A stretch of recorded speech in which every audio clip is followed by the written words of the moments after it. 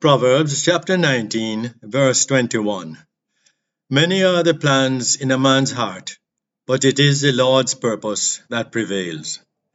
The new year has come, and it is reasonably safe to say that most of us have by now started to make plans for the year.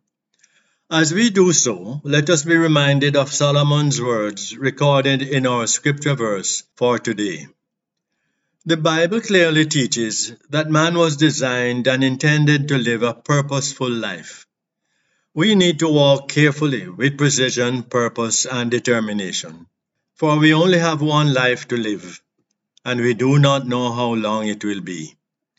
In light of this, it is easy to arrive at the conclusion that when our plans fit in line with God's purposes for us, there is guarantee for success. God desires for us to experience this life of purpose and meaning here on this earth, and to be spiritually prepared to spend eternity with Him. His divine purposes have been revealed in His holy word. In the book of Jeremiah, chapter 29, and verses 11 and 12, we read, "For I know the plans I have for you, declares the Lord, plans to prosper you and not to harm you, plans to give you hope and a future.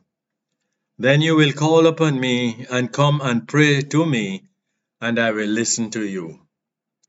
It would be a good idea then, as we stand on the threshold of this new year of uncertainties, to make a personal determination to read the Bible and discover the purposes of God and apply them to our plans, wishes, and desires, while at the same time asking God for His wisdom and guidance to make adjustments where necessary. As we spend time in His presence, reading and meditating on His Word, He will instill in us the strength and faith we will need for the journey that is ahead.